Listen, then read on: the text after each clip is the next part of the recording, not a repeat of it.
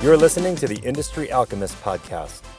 The definition of alchemy is a seemingly magical process of transformation or creation. This podcast exists to hear the stories of entrepreneurs, business owners, and leaders doing just that in their industry. We hear about the journey of the brave souls carving a new path, moving their industry and our lives forward in a seemingly magical way. This episode is brought to you by OfficeChief.com. Office Chief exists to make moving your office easy and painless. Moving an office can be a big hassle. On top of running your company, you're thrown into having to figure out what to do. Hire space planners, furniture companies, movers, IT consultants, the list goes on. It only takes 2 minutes to create a profile, and Office Chief gives you a step-by-step action plan and connects you with the top vendors in your market. Moving your office?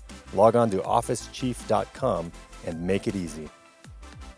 I'm your host, Matt Brower, co-founder and managing broker of Column Commercial Partners, helping companies save money on their real estate.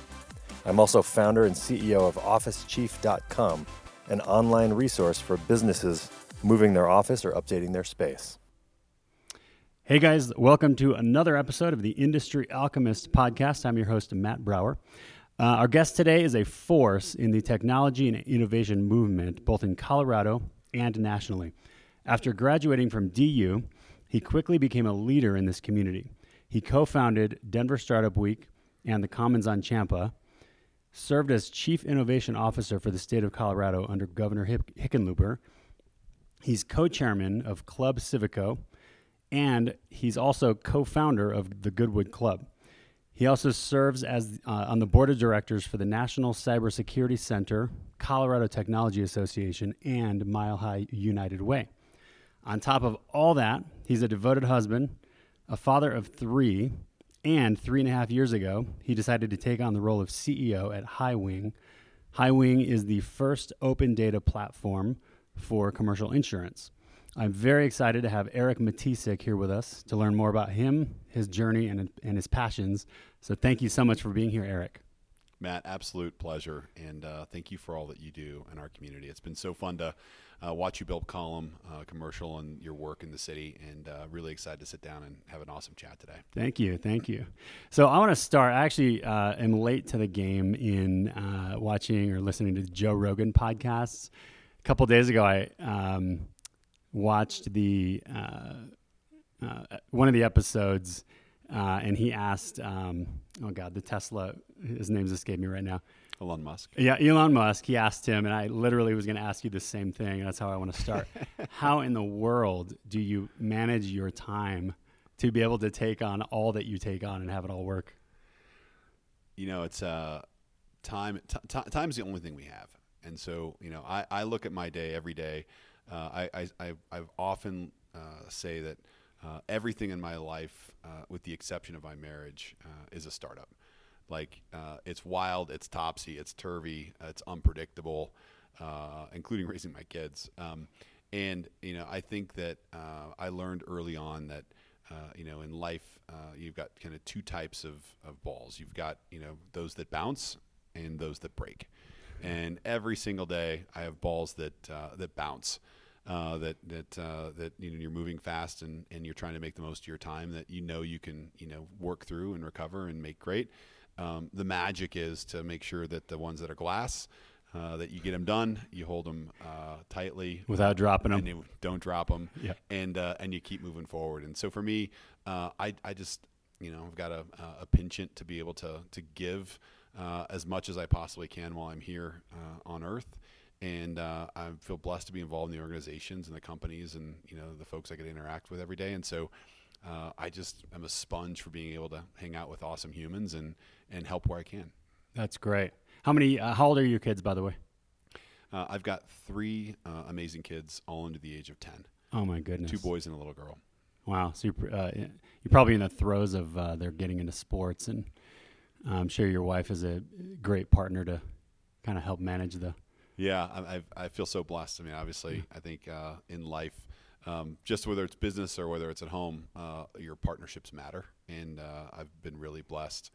Have an incredible wife, an incredible partner, and building a great life together. And yeah, our kids are just on the cusp of Doing a lot of sports. I think when they're young, just like entrepreneurship, you try one of everything, and then you kind of hope to see where their interests and their skills and their passions start to lie, and you kind of triple down. And we're kind of right at that cusp where my sons are starting to realize some sports that they want to be great at, and some of the things they didn't enjoy, we're letting those seasons fly by and no longer signing up for it. So it's a lot of fun.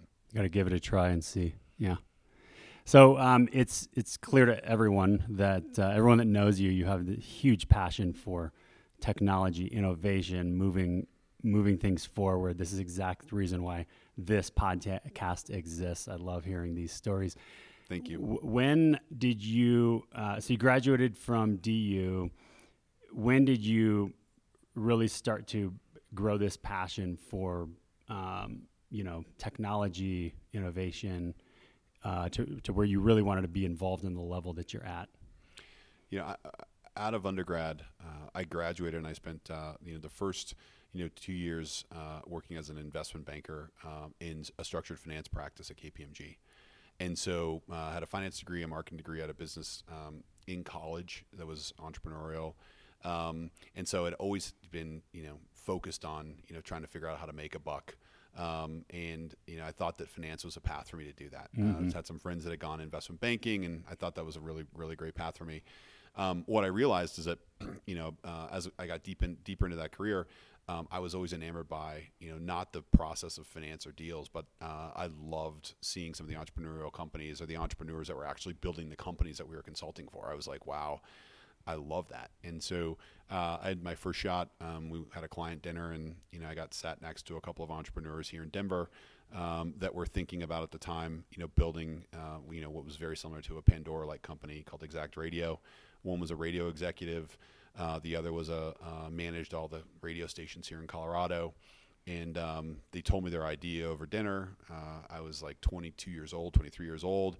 And they're like, would you do that? And I was like, yeah. And they're like, you're hired. And I was like, whoa. Great. And it started. And so I was the first employee at that company after that dinner. And I've never looked back at entrepreneurship since. It's just been, I get so much joy out of tackling huge impossible problems, building really great teams that are motivated and excited to take on those challenges. And then, of course, the spoils and kind of celebrations that go along with, the wins that, are part of entrepreneurship. Yeah. So what piece of the puzzle would you say you are great at bringing to the table with all these teams that you work with and all the different avenues? I would say, in the business I've been involved with, I've always operated with a founder mindset, and so and founders obviously have a lot of different skill sets.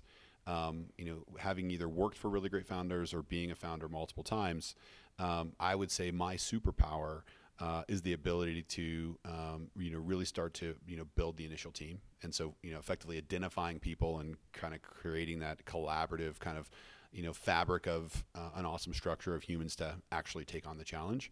I would say my superpower is partnerships and collaboration. So what are the sales and business development and things that need to happen to get the company going? What's, really, over the next hill, or kind of what's that vision that's, really going to allow the company to succeed. And so I've lived my entire career between, business development, product, and you really, leading teams with vision around what we can accomplish. And I've been able to partner with amazing leaders that are awesome at operations and incredible at finance and incredible, at some of the functional aspects of building a company. And so that's just where I've always found myself, and I'm really comfortable in that arena. That's great. And I'm thinking, take Denver Startup Week for an example. How many years has that been running now? 6, 7? We started Denver Startup Week in 2012. Okay. And this year will technically be our 10th program, so our 10-year anniversary. Okay. And yeah, I'm sure that I've gone to the events several years in the past when we could actually be there physically and everything. And I attended some virtually as well, but I'm sure that has had a little bit of an impact. But the momentum you guys created so quickly on a national scale, can you describe how that came to be? It probably had a lot to do with the team, but were there certain marketing metrics? I mean, how does something like that grow nationally so quickly and get so much attention, where people, even the thought leaders you have brought in that are just mind blowing. I'm like, oh my God, right here in Denver, this is amazing. Can you just talk about that a little bit, how that was built? I think Denver Startup Week is one of the incredible success stories of our community. And when I say our community, it's really the result of an incredible group of leaders and founders and companies and employees coming together to celebrate the awesomeness of what Denver is and what Denver can become. I always explain Denver Startup Week as like a giant bonfire. Like, for a bonfire to be big, you got to have a lot of fuel. And so we had a lot of emerging companies. We were kind of at the very beginning of the co-working craze. We had companies that are now public, like Ping Identity and SendGrid, that were leading the discussion in our startup community. We had like the initial birth of meetups and groups coming together in 2011. You had incredible civic organizations like the Downtown Denver Partnership that had strategies to like build an innovation center in the city. You had universities that were driving the dialogue and discussion around students getting involved in entrepreneurship. And you had really great leaders like Brad Feld and Phil Weiser trying to pull together the pieces to make Colorado an epicenter of innovation. And so when I look back on Startup Week, I just feel really lucky to be in the right place at the right time. And to have had the opportunity to take the initiative with an incredible group of founders. We just threw the match on all the kindling that was here. I mean, Colorado was awesome and becoming more awesome by the year. Yeah. And, Denver Startup Week has really been reflective of the growth of the city. And so when you look at the companies that are here now and the types of founders we've attracted and the story of Colorado over the last decade, every year Denver Startup Week puts, on high volume or kind of on stage the best of the best things that are happening in innovation and early stage growth. But that's most reflective of the people that are here. And so we've always said that Denver Startup Week is, for entrepreneurs, by entrepreneurs, for the future of entrepreneurs. And that's been, the coolest thing about it. I think the secret that everyone gets, sometimes a little bit misled is that as a committee, the committee produces, anywhere between 30 to 50 events a year. And we always have over 400. And so who produces the other 350 events? Right. It's you. The entrepreneurs, the community. It's the community. And so when you think about the scale of generosity of Denver Startup Week, what makes it so special is you've got, overwhelmingly, 80% of the content is produced by the community, for the community, being generous and giving to give back to the community. And then we've got this container of a bunch of leaders that have been leading the charge to make sure there's sponsorship and incredible, structure and insurance and all the things work. But, I really think as much as there's a group of us that founded Denver Startup Week, I really look at Denver Startup Week as being founded by the city of Denver and the state of Colorado. And I really look at it as an asset that I hope lives on, well into Colorado's innovation future. To really showcase the best things that are happening here every year and give founders the accolades that they need to have for building great companies in our city. Yeah, that's such a great point. One thing I love about Denver, and you hear certain people that maybe are natives here or whatever, they don't like the growth that we've seen here. That is precisely what I love about Denver. How many people are moving here that are educated workforce? It's causing, that coupled with what you've built with all your partnerships, Denver Startup Week, Civico, all these things, it's gotten the attention of the large companies that want to be here because this is where the educated workforce is. People want to be here just because it's an awesome place. We have the playground in our backyard of the mountains and everything else. The ecosystem is just on fire, and I love it. I love the energy of this place. And, we were talking about Austin just before we started recording here. It's another epicenter of just crushing it. And I think Dallas, too, to a certain extent. I haven't been there in a while, but, it's I think when I look at all this innovation activity, I mean, the one thing that's really clear, coming out of 2020 is there's a clear migration away from major like urban centers, the San Franciscos, New Yorks, and Bostons, to the rest of the U.S. And I think that cities like Denver, cities like Austin, Dallas, Miami, Chicago, Kansas City, Seattle, like Portland, San Diego, like Salt Lake City. I think that's going to be the story of the future. I think that the cities now have the infrastructure. They've got the talent and the brain power. They've got companies that are committing there. People enjoy the lifestyle. I just think that the San Franciscos of tomorrow are going to be among us, and I don't look at it as a zero-sum game. People are like, well, Colorado's third at this or first at this or 10th at that, or Austin's better or Denver's better. Like, I look at all this ecosystem and kind of core innovation work as a zero-sum game. Like, the future in front of us with technology and innovation is so massive and so abundant that there's more than enough for every single city that wants to participate. And Denver just needs to carve out the piece they want to be best at. Is they want to continue building this amazing security community? Do they want to continue building this amazing aerospace community? I mean, there's lots of things here. Cannabis community. There's lots of things that are emerging in the laboratories in the state. We just need to pick the ones that we want to be the best in the world at, and then put our shoulder against it and tell everybody that it's there, and it'll be so. Yeah. I think the story of 2020 is going to be pretty telling in how it's going to catapult us even quicker into this world of technology, causing a lot of different industries to adopt technology much quicker. What industries do you think are going to accelerate quicker than others in that regard? Yeah, I think you're going to see, it's really fun to see the breadth of kind of, Colorado continues to be one of the leading states in terms of just general vaccine concentration. So like, we've been faster and better at vaccinating our citizens than a lot of other states. And I think it's going to assist our recovery dramatically. And so like, I look at, two pieces. I think that a lot of these things you're talking about are here to stay. Like, I don't think people are going to stop ordering groceries to their house or stop using food delivery services. I think that just becomes a mainstay where people are dabbling. I think it's now part of the monthly budget. I think it's just a real thing. Yeah. So I think there's going to be a lot of opportunity to grow there. I think the big stories coming out of some of this work is that, in the midst of the pandemic, Alex Karp decided that he was going to move one of the largest, most successful tenants and companies out of Palo Alto, Palantir. And I think Palantir to me was a signal of kind of that next stage of arrival.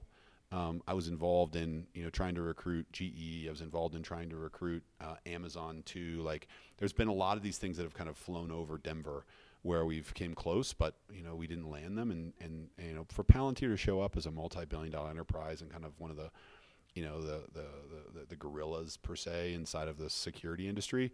It was a seismic shift to our ability to house that type of company, two, the perception from what is one of the best of innovation economies, San Francisco, that you can grow that same thing or better in Colorado. Yeah. And three, it was a head nod to our technology economy around the concentration of talent in security.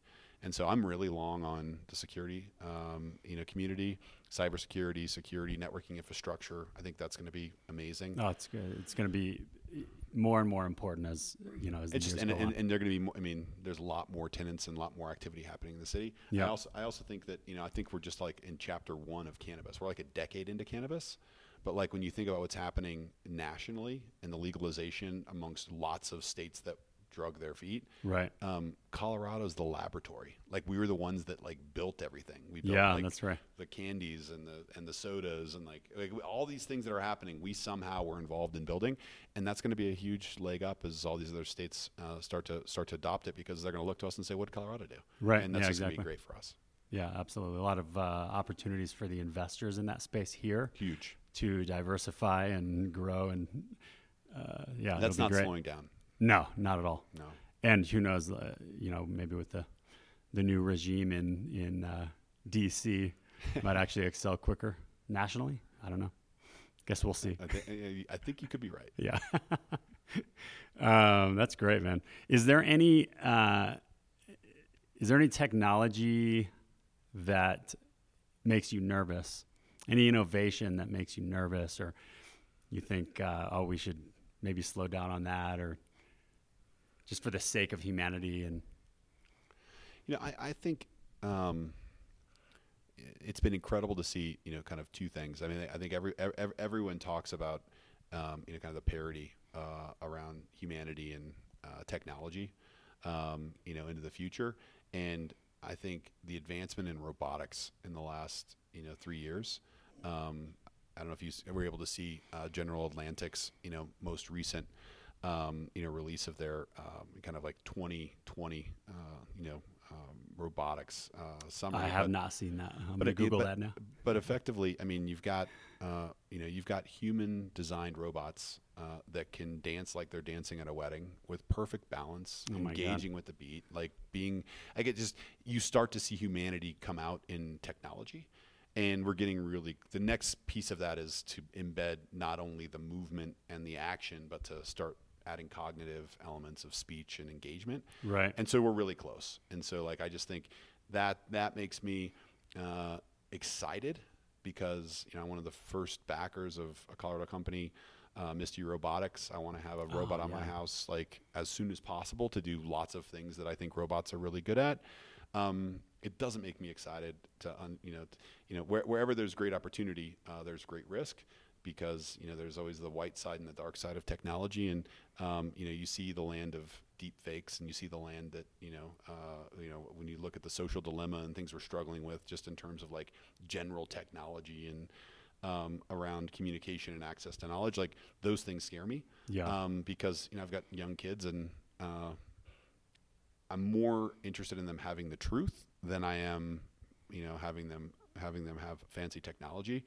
And, I think as we go forward, that just becomes more challenging. We've got, whether it's deep fakes or whether it's cognitive abilities in robots or all of these things pose an arena that truth can be a new version of the truth. And that really scares me. Artificial intelligence mixed with a robot that looks so real. Yeah. It's just a new version of the truth. And that's, it doesn't make me comfortable. And to authenticate that at scale becomes really, really hard. Right. Yeah. Yeah. It's interesting. It's something that we could easily resist and fear. Oh, at what point is AI going to overtake humans or humanity such that we won't know what or who we're interacting with? But then a friend of mine actually, these are conversations I love having with my friends, just going down a rabbit hole on something. A friend of mine said, you know what, if that is what is the next progression of humanity, then isn't it meant to be? So that's an interesting perspective. Yeah, it is. I think, we've always been able to evolve and survive over time. Right. And, the industries that get wiped out by new technology advances are usually, create a whole series of new industries and jobs that allow really great humans to participate in. So I think we will continue to evolve. And it does make me feel better. There's people like Elon Musk and serious technology investors in San Francisco and New York that are investing in nonprofits to garner the ethics of computing. Right. So it's not like the world's not thinking about, wow, this is really dangerous. Just let it run. I mean, there are really smart people thinking about how to manage the societal benefits and detriments of advanced technology. But it's, I just think, at your point, it could be the evolution. It's just going to be something that we're all going to have to, really have our hands on the wheel to do right. Right. And it's going to, it's going to come faster than we think. Every year that I think something's a little bit further away, I'm like, wow, that's getting really close. Yeah. Yeah. And exactly. so, I get excited about that though.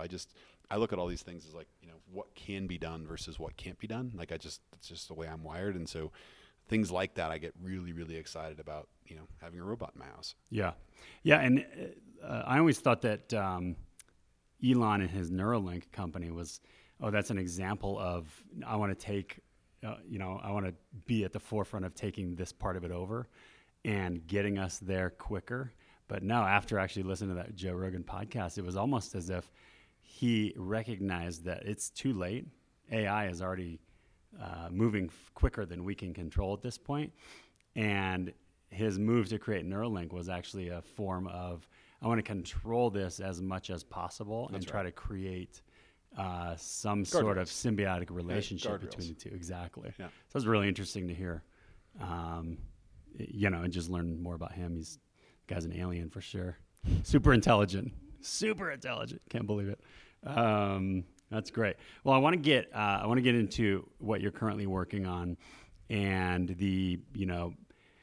I think it's the professional services industries that have been slower to adopt technology over the last, for sure, 10, 15, 20 you're years. In one. I mean, exactly. Commercial real estate. Now there's, CRE tech, Yep. or real estate tech. Prop tech. Prop tech. InsurTech is one that is on the forefront, which is what you're doing with HighWing. HighWing.io is your website. Let's jump into that. So how did you come to get into that industry and want to learn more about it and have an impact in moving that forward? So I've always been involved in building software companies. With the exception of one business, I was always deeply kind of involved in the software development, component of the business. And so, being able to bridge that with some relationships I had here in town, Rob Cohen, who's an incredible civic leader, and more importantly, the CEO and chairman of a financial services company called IMA Financial. He and I had been discussing kind of the innovation lag in insurance for years.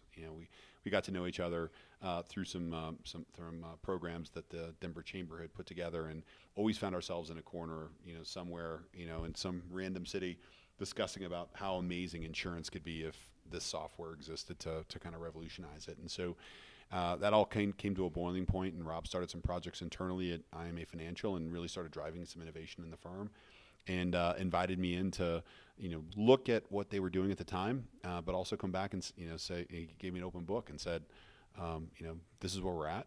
But looking at it from a software perspective, we sell insurance and service insurance and are experts at being great at client service every day.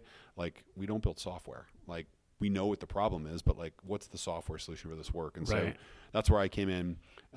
We spent a greater part of 6 months inside the company trying to figure out the real opportunity to advance the industry, specifically from a brokerage and carrier perspective, and we landed on HighWing. And that's really where we understood that a majority of the transactions, if not all of them, in the commercial insurance space today, they occur over email. And email's just not a platform for analytics, insight, security, tracking, reporting. It's just efficiency, anything. Anything. Yeah. And so, we said there's got to be a better way. And so that set us on a track to build HighWing. And we want to be the first open data platform to connect all the software platforms with the insurance industry to efficiently, effectively transact commercial insurance. Okay. So high level, how many of the what sides of the industry is it servicing, making lives easier, and how are all the parties communicating using HighWing? Yeah. So looking at some of the prop tech corollaries, like when you think about trying to think, like dotloop is probably, if you're familiar with that business in the real estate space. LoopNet. LoopNet. Yeah. Dotloop was more on the residential side. Oh, got it. Okay. Yeah. And they really built the workflow and transaction platform for residential real estate. Yep. So if you wanted to buy a home, they said, great, here's the template applications, here's the data that we're going to inject the applications with, here's the quick checks I'm going to put against title and against the purchaser and the seller, and we're going to really efficiently, over a mobile app, start to be able to take something that was a bunch of 11 by 17 paper and then boil it down into something that happens really quickly. Yeah. And same thing's happening in insurance. And so we looked at the insurance process, especially, and again, just to kind of give context to where we exist in the world. Insurance is when you say insurance, it's the most massive word in business. Yeah. Is it healthcare benefits? It could mean so much. Is it life insurance? Is it small commercial insurance? Is it my auto, policy? Is it my business? Insurance is just a massive, massive word. The world that we play inside this massive landscape, is middle market and large commercial insurance. So kind of the core, 5 lines of property and casualty business insurance. And we specifically cater to companies that spend, over $25,000 a year in insurance annually. So, by putting us in that segment, obviously we cater to larger companies, usually have, tens if not hundreds of employees, tens if not hundreds of millions of revenue. And they're the big businesses here in the United States. And so the biggest thing we realized was that, all these transactions were paper, they were all over email, and they all took a long time to do. Right. And we said, let's start to bring together the transaction systems, with the client level data, with the policy level data, with better communications with the carriers. If we can stitch that together all through one platform, all of a sudden we can start to control the speed, the efficiency, and the transaction itself. And that's what we've been building for the last 2 years. We're early on. We think we've got something that could be really powerful to change the insurance industry. But most importantly, we're a product-driven and centered company. So as long as we're solving problems for our current users, we're making progress. Yeah. Is there a certain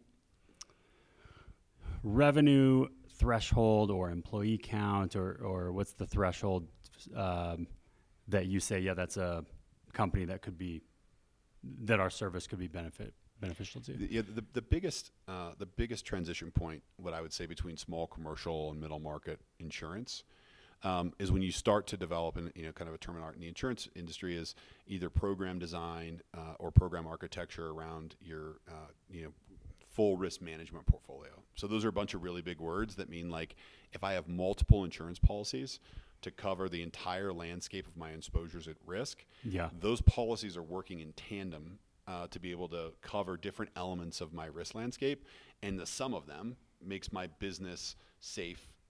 My risk is covered, and my premium is the lowest possible value for the combination of policies that I have. When you get to that level of assembly, that's really where the middle market begins. I think when you look below that, like you just take like a yoga studio in Cherry Creek, you probably have 10 employees. You need a work comp policy. You might need a general liability policy. You probably need an umbrella in case someone slips on some ice. You maybe have a property policy but you might have leased it, so you probably don't have a prop policy. Right. So like the complexity of insurance in a small business is not as significantly less. Right. But when you start running multi-million-dollar enterprises, there's an insurance policy for all components of the business. Yeah. So that's really where we excel when there's multiple lines of cover, really covering the entire risk landscape inside of a company. Yeah. Okay. Are there? By the way, are you in beta phase right now? Is it a live product? Is it? We launched our product, really closely in the fall of 2018. We launched our alpha, released some test product with our early clients. In 2019, we kind of had our first transaction platform constructed. Great. In 2020, we advanced that traction. What we're calling kind of our eSubmit to our placement engine. So now we've got a much fancier version of connecting brokers and carriers and being able to transact insurance. And as we go into 2021, you're really starting to not only deal with brokers and carriers, but figuring out, like, how can we accelerate the transactions between the broker and the insured? So in your world, like if you're sending, a tenant, information, how do I make that as seamless as possible using digital tools? So, we're just cruising to get into a lease, exactly. using digital tools versus old school paper. Yeah. It's funny, in the real estate world, it seems like the residential market adopted technology a long time ago. It's the commercial side that has continued to work a little more archaically. But as you mentioned, prop tech is there's a lot of attention in that industry as well. Even legal is adopting a lot of technology. So it seems like you guys have moved very fast. Yeah, I think commercial real estate and business insurance, large commercial insurance, have a lot of corollary. Mm-hmm. Yep. And when you look at small commercial and personal lines insurance, that's where all the innovation's been. So I would liken that to residential real estate. So massive market. Everyone needs an insurance policy for their home or auto. And, there's 100 different places you can get that policy. And it's relatively simple to underwrite, and there's no knowledge of the transaction. When you get into the more complex, larger business, all of a sudden you graduate into larger partners. Certain markets, actual write that risk. Certain businesses only need to, have that cover. Yeah. And I look at the same as commercial real estate. Like when you look at, and there's fewer players. So there's fewer brokers, there's fewer banks, there's fewer everything. Exactly, yeah. And so I think in the preservation of those really big pillars of industry, whether it was the transaction platform or in real estate like CoStar or LoopNet, like there were those things that were kind of like sacred cows in the world of the industry. Same is true in large insurance. Mm-hmm. Like, why change when we're making a lot of money? We can get the job done. Everyone's still either moving into an office space or, they're getting an insurance policy. What's my motivation like right now to change what I'm doing when I'm doing great? Yeah, exactly. And that's, and so I think it's the residential real estate. Now I'm just even talking the residential real estate market and the small commercial insurance market, they're identical. All of the innovation, one-to-one. Let's give people the power to choose. Everyone can figure out how they want to buy a house or buy an insurance policy. That's going to graduate up into the big stuff, and that's where we are. Gotcha. Wow. So talk more about, you were mentioning a little bit of the struggle that, you're interjecting this new technology into a space that this does not exist. You're having to educate a market of people that are not used to something like this. Talk more about the challenges of that, and like what hurdles have you discovered as you've gotten into this that you've had to overcome, and how are you doing that?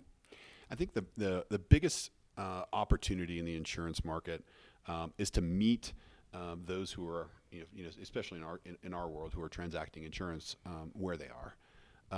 I think it's so easy to wave the flag of innovation and wave the flag of InsurTech and be like, oh my gosh, you're not using that. Like, you're so old school. Or right. Yeah. And all that does is hurts feelings, slows down the process, and makes people feel like they're not part of the revolution. The approach we've taken at Highwing is, everyone's on their own. Like, I look at it like fitness. Everyone's on their own path. Some brokerage firms, they're super fit. They're on a great diet. They've got it dialed. They know they're disciplined. They look fantastic. Others are working on it, and they know that they need to be fit. They know that they need to figure out how data's inspirational and embedded in their business, but they're on a path. And so the job and challenge that I think that we face every day is like, let's meet a bunch of different firms who are all in the same line of business that are at very different chapters of adopting technology, and let's be able to communicate them all at their own level, their own time, in their own space, to bring them along in the ride.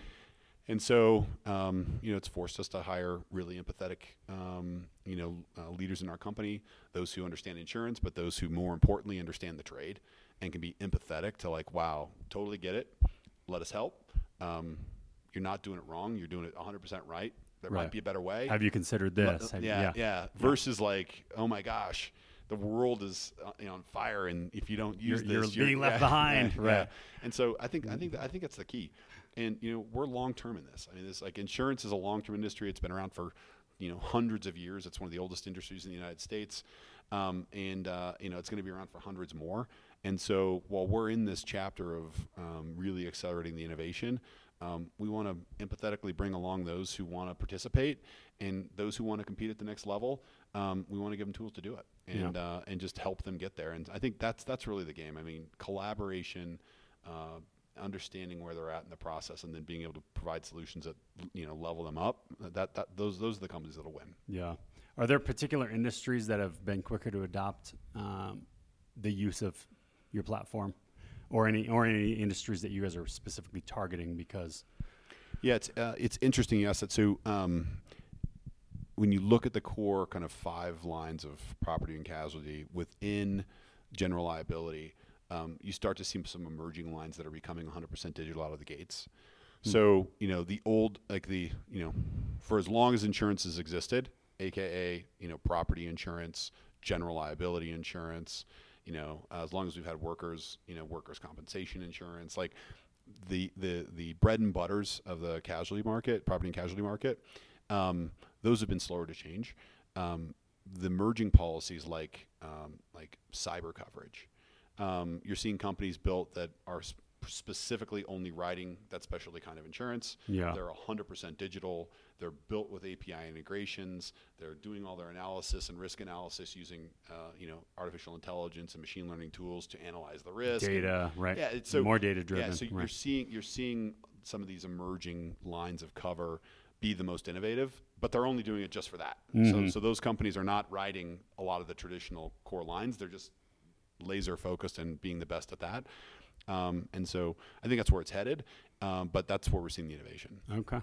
Yeah, and that's a massively growing industry, so that's good. Cool. Well, again, highwing.io is the website. What's the best way for anyone listening and they want to learn more, and they're going through a transition, maybe they're moving the location, buying a building, growing their team, whatever, what's the best way for them to find out more info? Yeah, absolutely. So easiest place to find me and our team is at www.highwing.io. And anybody who's interested just in general as it relates to the Colorado tech ecosystem, becoming more familiar with things here in Colorado, understanding the awesome things and the things they need to consider as they're getting ready to put their landing pad down. You can always find me at matisic.com. easy place to connect. And, I try to spend as much time as helping, folks get situated here as possible. So excited to connect with anybody that's considering making Colorado their home. Cool. Matisic.com, and you have links to your LinkedIn and all that stuff. Easy to find. Yeah, very cool. So I like to wrap these with, getting listeners can get to know you more on a personal level. So just kind of rapid fire questions. Has there been any books that have been really impactful to you as you've, grown in your career? Most impactful book. I would say, my business partner in Civico, Ryan Heckman, just gave me The Prophet by Gilbran, which is, one of the, I would say, oldest standing kind of steady, philosophical, poetic, books on business and life and philosophy. And it always anchors me. I'd read it when I was in college. It'd come across my desk a couple times in my career. It's re-entered my life recently from as a gift from him, and it's just one of those things I think anchors you in a lot of the core areas of your life that just gives you deep perspective on not only morality, but the impact we can have while we're all here. Wow, yeah, I'll have to check that out. I've heard of that book, but I've never read it. How about people? Anyone that's been really impactful on you as an individual? Who you are today, like who you strive to be? Yeah, I was raised by incredible parents, but I had the good fortune of when I was an undergrad living over here in Denver, and I had a grandfather that was just an epic force in my life. I think not only gave me perspective of the School of Hard Knocks. He didn't graduate from high school, and he's retired from RTD as a bus driver, and so he always had this running and gunning kind of entrepreneurial view on life of how to make a dollar, but was always incredibly generous to his family and those he interacted with. Yeah. And I remember growing up right by Casa Bonita. It's been my afternoons after school, kibitzing with the 60 and 70-year-olds. At Winchell's Coffee House, drinking chocolate milk and sprinkled donuts. And how old are you at this age? At this time? 4 to 6, oh, 4 wow. to 7. Yeah. And then being alive with my grandfather when I came back over for undergrad, and being able to sit in the garage and at his house and have cocktails and talk about life. Like, I think about those moments, and I think about who I am today. And there's a tremendous amount of his principles in my daily activity. And I just think it is kind of a head nod to the power of parenting, the power of grandparenting, and it makes me want to just be the best dad I can be, because I just think even when folks aren't watching or your kids aren't watching, they are, and you never know what they're going to grow up to become. Yeah, that's very cool. The way you described your grandfather is like how everyone sees you, I think. So that's definitely how I see you. So I appreciate that. He was an amazing man. That's cool. So you're a native of Colorado? Born, raised, never left. Wow. Called Casa Denver Bonita. home. Grew up in the. I was born in Wheat Ridge at Lutheran Hospital. I grew up in Fruita, Colorado, outside of Grand Junction, and then came back here, went to school at DU, and then have never left Denver. And so, Wow. I've only filed my taxes or gone to hospitals here, and I plan to rest here too. So I love this place. That's great. That's cool. Yeah, I've been here 20 years, but definitely not a native, unfortunately. Love this place too. Well, the Colorado-ish counts. Yeah. So yeah, Colorado-ish. Colorado-ish counts. It counts, especially those who love it. So yeah. It counts. It counts. So what do you spend, outside of work? And I'm sure you really, really value your time with your family when you're not working, because you work a ton. What do you do outside of all that? How do you just shake loose and relax? And what are your kind of your hobbies outside of that? Yeah, I'd say one of my favorite things outside of kind of the civic activities I do, and of course being at home, I've got an incredible group of business leaders that we came together in 2011. A group called the Goodwood Club, and there's 8 of us that all kind of decided back in 2011 that we wanted to be better fathers, better friends, better professionally, and we wanted to have a lasting impact on Denver. And I'd say some of the work we've done, both in the community has been impactful, but more importantly, those 7 guys mean the world to me. And whenever I get a chance to be on the phone or grab a cocktail or just laugh over a glass of whiskey with them, it's good living. Oh yeah, I know several of them very well. They're It's not too hard to get them out for they're cocktails. the best of the best. No. They They really are. They They are are. the best. I Of the love best. all those guys. The best of the best. Incredible. Love all you guys, I should say. I appreciate I go to that luncheon every year and never miss it, or at least I Thank you. try not to. Yeah, thank you. Well, hopefully we can have it again this year. I know. It was devastating for us in 2020 that we weren't able to get 200 of our closest friends together for a fundraiser over steak and wine and an afternoon of kibitzing before the holidays. But we'll do it this year. Yeah. Yes. Fingers are crossed for sure.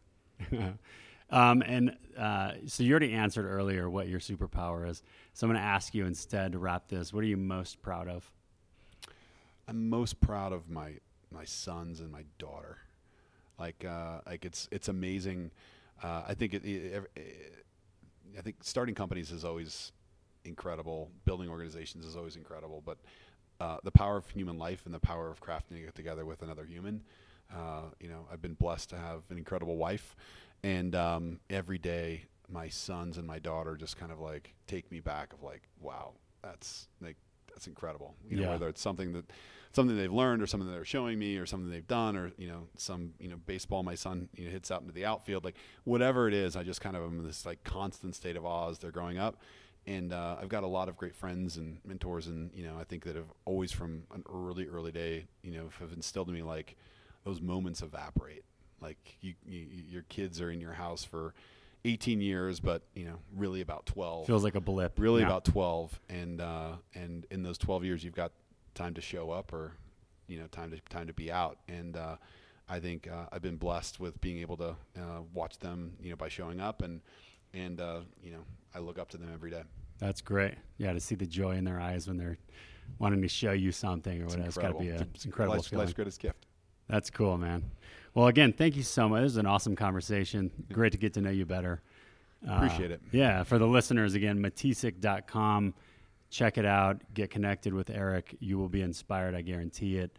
And if you want to find out more about High Wing, the website is highwing.io. Again, thank you very much, and I look forward to continuing this conversation. Yeah, thank you very much, and really appreciate all the work you're doing, bringing together awesome leaders, talking about Denver. Most importantly, letting everybody that's taking a look at hopefully moving here, just how awesome, diverse, and inclusive this place is. So I appreciate you a lot. Absolutely. Thank you. You're welcome.